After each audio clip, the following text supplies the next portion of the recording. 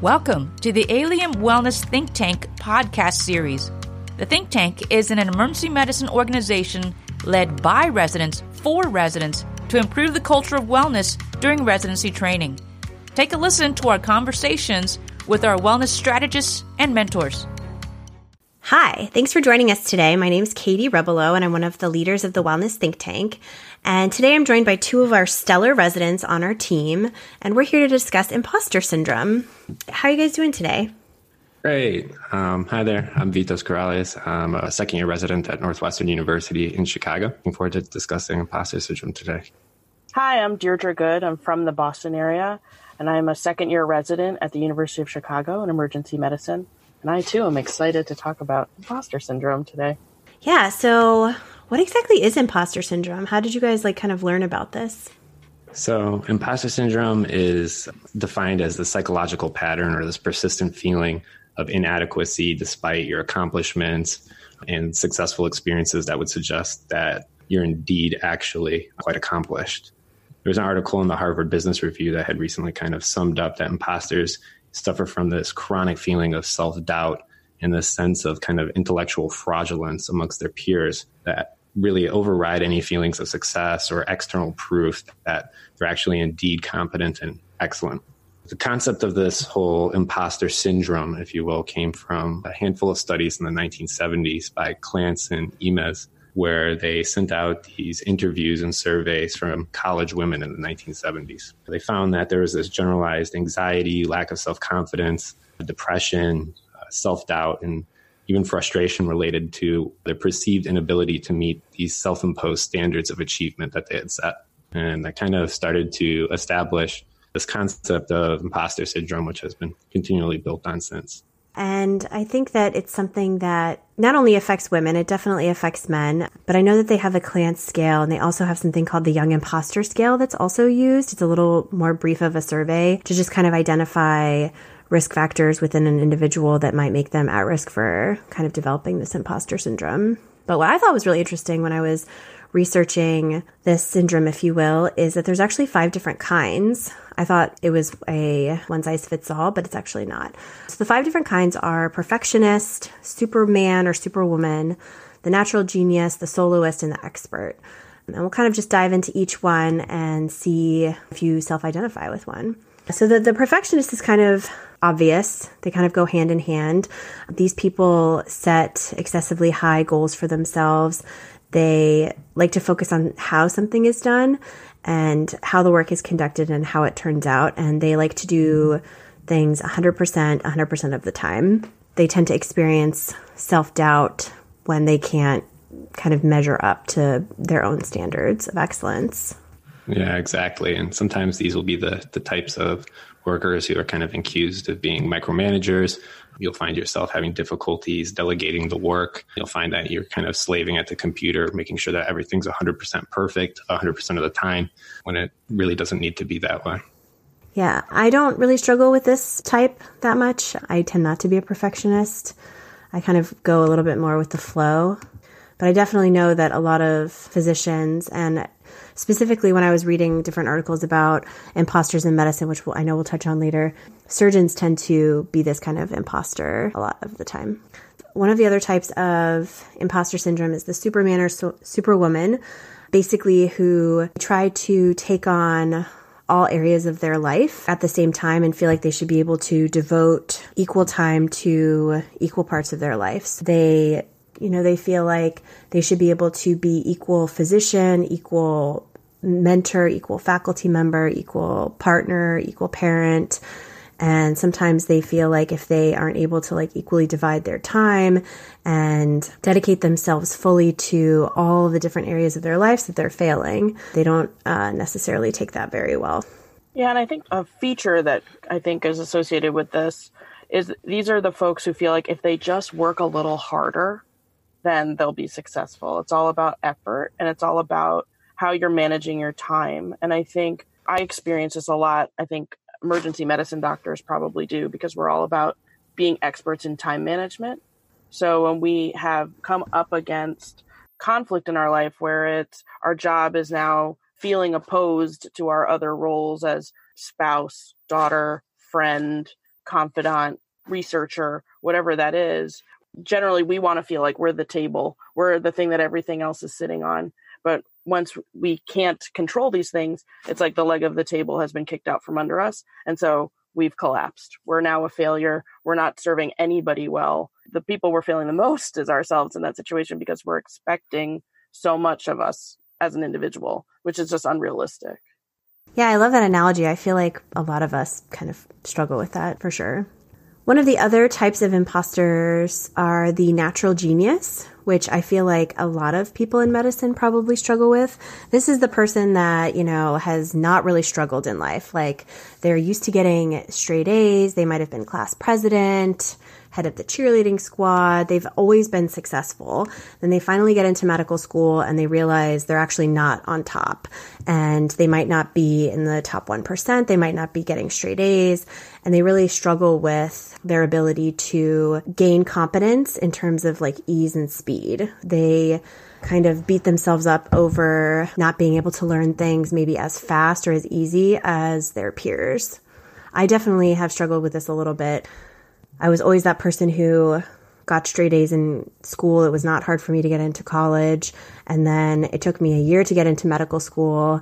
And I felt like a failure for that entire first year, even though I know that a lot of people take a gap year and a lot of people don't get into medical school the first year. I definitely blamed myself, maybe I'm not smart enough or I'm not learning this material quick enough and they don't think that I'm going to be able to make it in medical school and that's why I'm not getting in. And then I've kind of continued to struggle with this a little bit throughout training.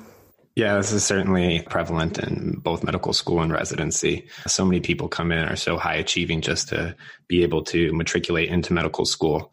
And once they're amongst peers who have all been so talented to matriculate, it becomes really apparent really quickly how much work there is and sometimes that you won't succeed at everything. And a lot of times these individuals will have troubles having a mentor or finding a mentor because they've been used to dealing with things all on their own all the time. And now this is a new feeling for them and they're not used to having to reach out to others or to tap into other resources in order to find help. And sometimes, their confidence and kind of this internal feeling of shame can be a real hindrance to their performance and kind of their success in medical school. Yeah, I think these are people who we probably have to be more mindful of and watch out for because they're less likely to ask for help because they think they would see asking for help as, see, I was right all along. I don't know anything. And so they're not going to ask when they feel like there's a knowledge gap. I think it's also part of it is changing your internal dialogue, but also being mindful of other people who feel that way, right? And what are the things you want to look for so that you can help other people kind of break that mental cycle of their own demon talking to them. Yeah. So another type of imposter syndrome that exists that I think is also pretty prevalent in medicine is the soloist, especially in emergency medicine, because as residents, we're given so much autonomy over our training. These are the people who want to be 100% independent. They like to accomplish things on their own. They like to make their own mistakes and kind of learn things on their own time period. And if they feel like they aren't doing it to their own standards, they feel like a failure. And I believe also they're kind of less likely to ask for help. I associate this with an autodidact, someone who teaches themselves a lot of things. And so if they're just not accustomed to asking somebody else to teach them something because they are such a good self-teacher. So if they can't teach themselves, it means it's unlearnable to them, right? I'm too stupid to understand this, even if it's something that is complicated, something that requires experience to know about, that you just simply lack, right? And that's okay. That's the point of training. Yeah, absolutely. And something that's actually really interesting is coming from the faculty perspective. When we are looking for candidates to join residency, specifically when we have medical students rotating, one of the things we look for is this person teachable? Can I, teach them this procedure, or do they feel like they know it all, or do they feel like they can't accept teaching because they want to go read on their own or learn it on their own? So that's kind of a big part of something that we look for when we're recruiting candidates. The last type of imposter is the expert, which is the knowledge version of the perfectionist. And this is, you're kind of expected to know everything. And if you have even a minor deficit in your knowledge or in your experience, then you kind of feel like a failure. I definitely fall into this category. I feel like when I first joined residency, I felt like everybody else around me was way smarter. They had more of a knowledge foundation than I did. And wherever I had a knowledge gap or an experience gap, I was kind of failing in comparison and I wasn't learning things as fast as I should. This is definitely something I've struggled with, which is silly because we're never going to know everything. Even I'm still learning today as a faculty member.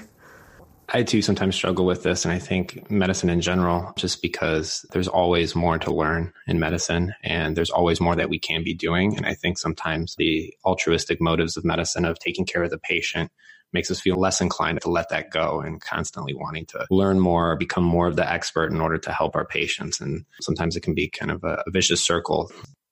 I think I've worked for a lot of years to combat against this. I think of this as like the don't let the perfect be the enemy of the good. So whenever I find myself falling into this downward cycle of thinking, I'm like, oh, I'll just study more because knowing more makes me better somehow. I'm a better doctor if I just know more than everybody else. But that's not really true. You know, a better doctor is someone who can apply what they know, even if they don't know everything, and that's okay. And I think some of the best doctors or the clinicians, let's expand this, are the people who know what they don't know. And so they're those who reach out to others who have expertise. So I think this idea, I've seen this, you know, I used to work in business and you see this a lot too, where people think, oh, if you're the manager, then you know how to do everybody's job on the team. That's not true. In the emergency department, the head of the department doesn't know how to do all the functions of the department. So, and that shouldn't be the expectation. So I think it's about knowing what is needed and then how to plug in those holes. And if you're the person to plug in that gap, great, but it's not always going to be you. And just burning yourself out by studying everything and then focusing on I got a 98 on the test instead of 100 is not really helping you. It's saying like, how can I apply the 98% of the things that I knew to really give excellent patient care? Yeah, it's more about like reading to increase your knowledge foundation, but then using your experience to really become a good clinician. I know that when I was in my pediatric emergency fellowship at Harbor UCLA, it's a very evidence-based program, and a lot of the residents would quote different studies and research and literature to kind of back up their management plans. And at the end of the day, that's great. It's increasing their knowledge foundation, but there really isn't a comparison for your clinical gestalt and your experience when it comes to like really sick patients. So, and that's just going to come with time, but that's something that it took me many years to learn. Yeah. And then, I just want to make like another point. Interesting thing that I learned at a recent conference was like evidence-based medicine is great, but we have to recognize that there's actually gaps in the evidence that we have. Because we really only study very specific populations in research studies. So it's not like widely applicable. So we have to like be careful of stepping into that evidence-based medicine trap because it might not apply to the population that you're treating. Yeah, absolutely. So just wanted to put that little thing in there for more diversity in medical research. I love it. Thanks for the nugget. I feel like a lot of these apply to all areas of medicine and possibly some more than others. I don't know if maybe this probably hasn't been researched, but maybe there's more like soloists in emergency medicine and more perfectionists in surgery. But that would be kind of an interesting study. Yeah. And I just want to emphasize that people can be a mix of all of these. These are really kind of classifications of kind of different presentations of the same syndrome, if you will, this imposter syndrome. So I know that I don't necessarily fit into one box exactly, but I can see different parts of me that fit each one of these. I think that's a great point. Thanks for bringing that up. So can we talk a little bit about the research? Yeah, let's do it. Cool. So we keep saying imposter syndrome as if this is in the DSM-5. Is that even the number we're on now? Whatever we're on. Is it even in the DSM-5? That would be so interesting if it was. I don't know. Our research did not extend that far. Yeah. I think, so it's interesting. I was reading some articles that were saying that syndrome is a bit of a misnomer because that applies this is really like a constellation of things that people experience. And because it is so prevalent across the board in any industry, this crosses all demographics, that it really should be called the imposter experience, because it's so universal that this doesn't just affect certain groups of people. It affects everyone at certain points in their life, whether as a student, working, as a parent, just kind of living your day-to-day life, that everybody kind of experiences this. And I thought that was an interesting concept to bring forward because there's so much material out there. If you just Google this, you could just spend hours reading about it. And it's like a syndrome, we're over-clinicalizing and maybe pathologizing something that is just extremely common. Yeah, and I actually really like the word experience because I feel like that kind of encompasses that it's not happening 100% of the time. Like sometimes you're feeling a little bit like an imposter, maybe when it comes to like procedures or differential diagnosis, but it's not something that's like permeating every aspect of your life all the time, whereas a syndrome kind of is. So I kind of like that differentiation. I also kind of think it's interesting to kind of build on the experience portion of it, that like experience versus syndrome, in that syndrome is like starts at a specific point, whereas experience can kind of be built upon. So based on our research, a lot of times medical students are the ones who start experiencing the imposterism and the different qualities that kind of contribute to these feelings of self-doubt.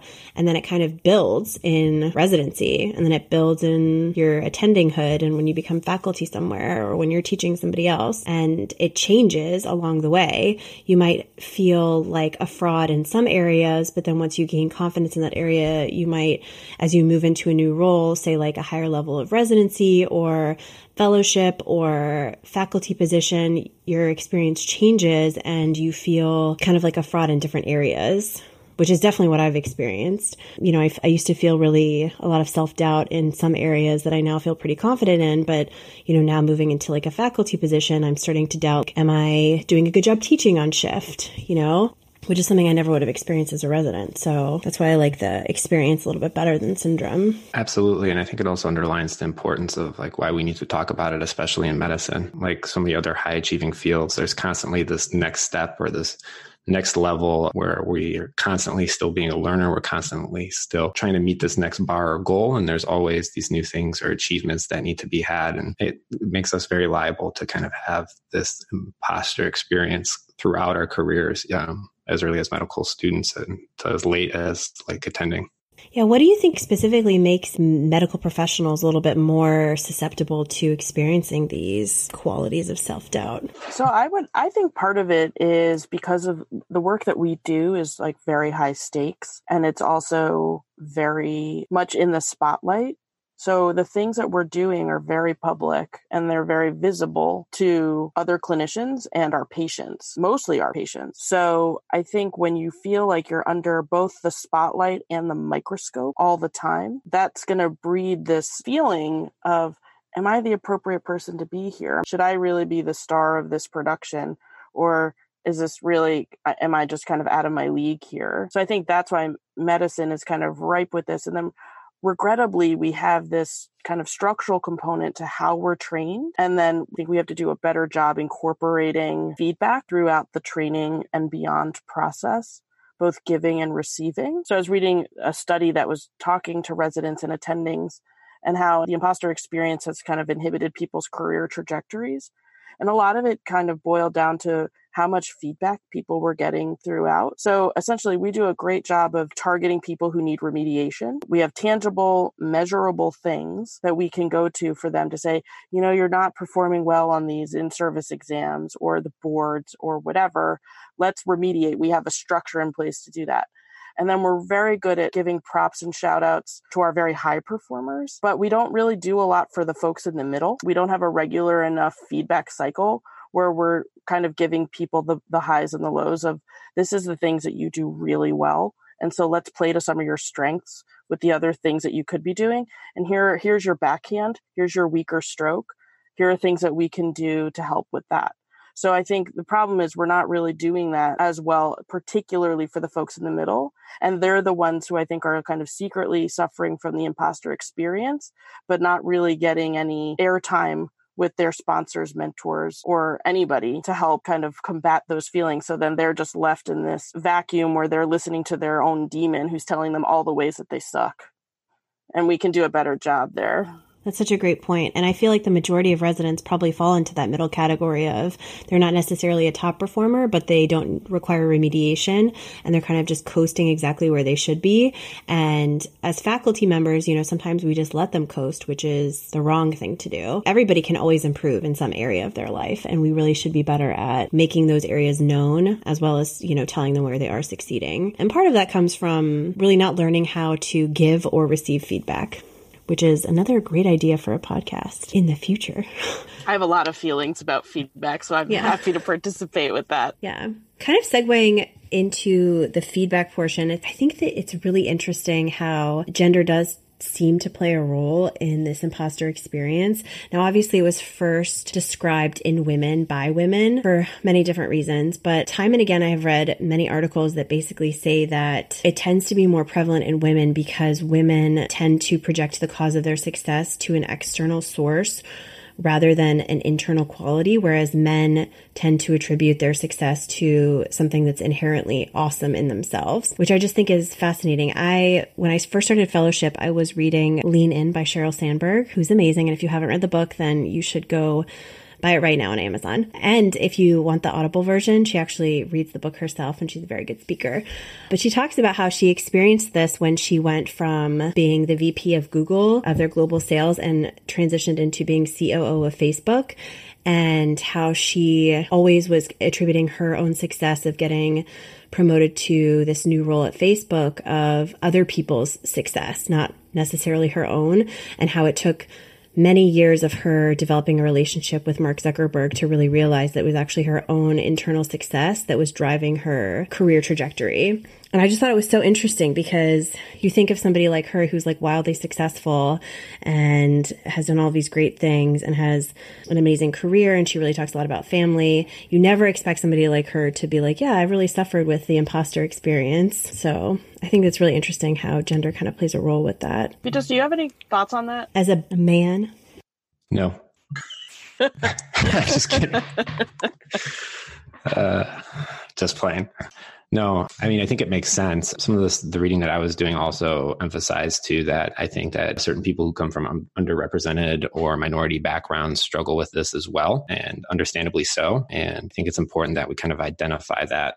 No one's really immune to this imposter experience. I think that certainly it might be more prevalent in those underrepresented populations, including women, minorities, and students and residents and doctors that are underrepresented in medicine. I also think there's like a combination synergistic effect. So if you are part of multiple minority groups simultaneously, I think you're more likely to suffer the ill effects of the imposter experience. But I think the evidence will show that men and women experience this crosses all demographics. So the imposterism is not gendered inherently, but the experience of it and even the vocalization that it's happening is different among different demographic groups, whether it be men versus women or different racial and ethnic groups, people who come from different socioeconomic backgrounds. So I think that's kind of important to be mindful of, that just because someone isn't communicating that they're having these issues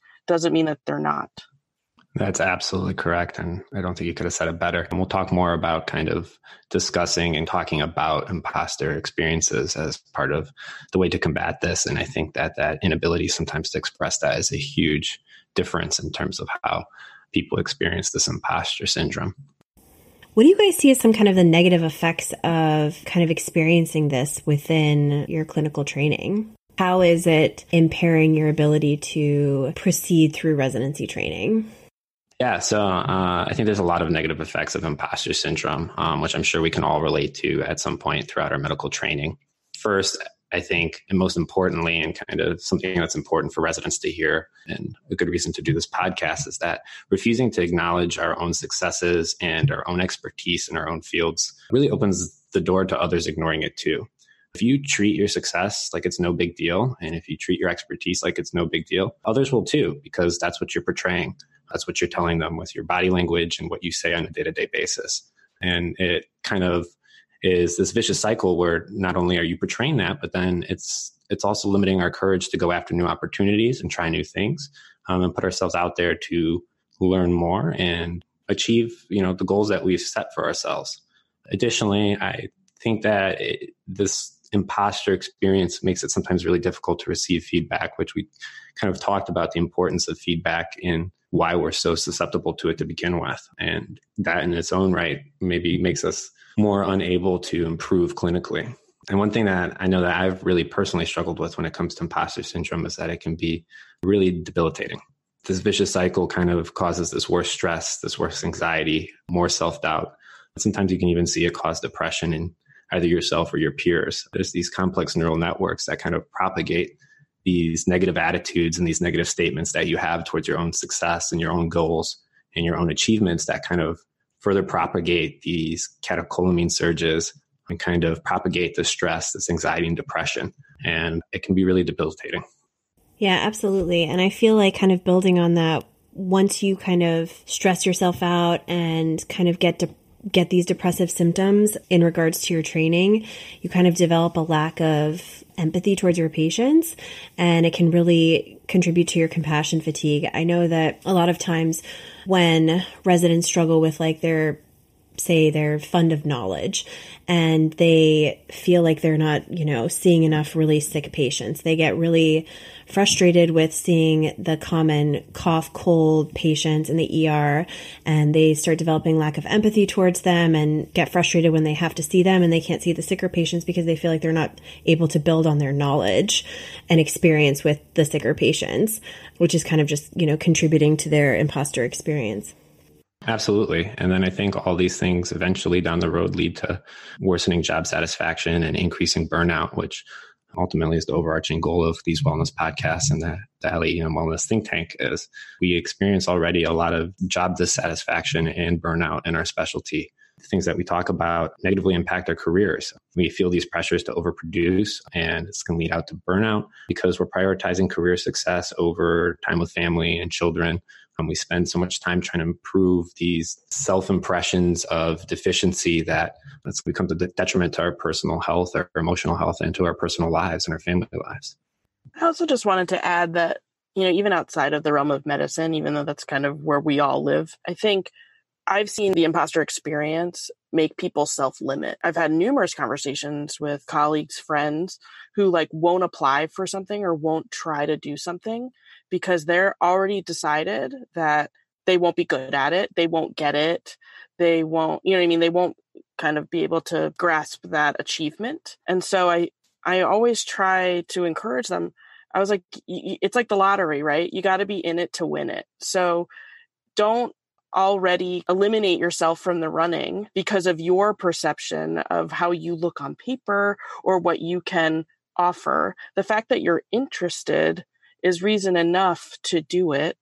And the reason why application processes or trying to sit on a board or something like that, the reason that that's so laborious is because you're trying to weed out the people who don't care about it that much.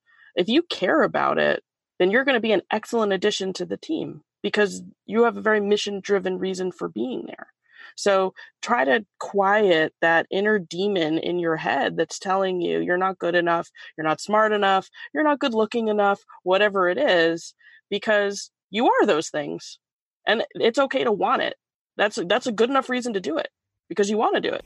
Yeah, absolutely. And just going back to my girl crush, Sheryl Sandberg, and the whole title of her book, Lean In, basically is talking about leaning into your career despite all of those fears. She talks about in her second chapter about sitting at the table, and she talks about how when she was working at Google, she had all of these young female interns who would come in and there was a huge conference table with lots of empty seats, and a lot of the interns, men and women, were sitting on the outside chairs, and how she had to invite them to come and sit at the table. And she just talks about this idea that people don't think they're good enough to actually sit at the table and contribute to the conversation, and just believing that you are good enough to contribute and you've been asked to be there and you've been given this position and this residency spot for a reason, and just leaning into it and being like, okay, somebody believes in me. Let's do this. Yeah, and I just want to just put in another plug for a different author. His name is Benjamin Zander. He wrote a book called The Art of Possibility, and he's a speaker. And he's also a conductor for an orchestra in Boston. And he has this wonderful book that I encourage everybody to read, but what he did with his students every year was at the beginning of the term, he had them write themselves a letter or write him a letter rather, about why they're going to get an A. And he calls the chapter Giving Yourself an A. What it becomes is like this statement of intention of all the things that you're going to do to become a better violinist, violist, cellist, whatever. And I think that that's something that you can adapt into your life. It's like, give yourself the A so that you can just focus on doing the thing that you want to do, as opposed to all of the internal performance evaluation associated with what it is that you want to do. Just take it off the table, give yourself the A, and then focus on what it is that you want to do. Don't worry about how good it is or how good it sounds. Just kind of do the work and see how far you can get and how close to your goal you can get. I'm totally going to read that. I'm such a bookworm. We've talked all about this. So how do we make the imposter experience go away? So one strategy to combat the imposter experience is to weaponize it and make it a tool for good, right? So use it as a way to encourage yourself, be your self-coach rather than your self-critic. What are the areas that you feel insecure about? And then talk to your mentor or sponsor about that, right? Say like, this is what makes me feel uncomfortable. What are things that you think I could be doing to shore that up a little? I feel stupid at work. How do I fix that? I feel like I don't know how to do this procedure. How do I feel more confident about that?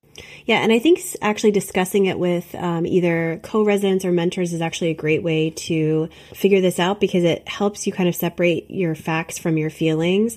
Okay, I don't feel confident with this procedure. Well, actually, you are quite confident. Let's go through it. And then once you go through it, you realize, oh, I actually do know how to do this. And just because you feel like a certain way doesn't necessarily make it true. Seeking some external validation might actually help with that particular issue. Another good strategy, I think, for combating imposter syndrome is celebrating your wins. Remind yourself of your accomplishments, accept positive feedback, welcome it, and agree with it. You're a physician now. You've been accepted to residency. Focus on your strengths instead of your perceived weaknesses.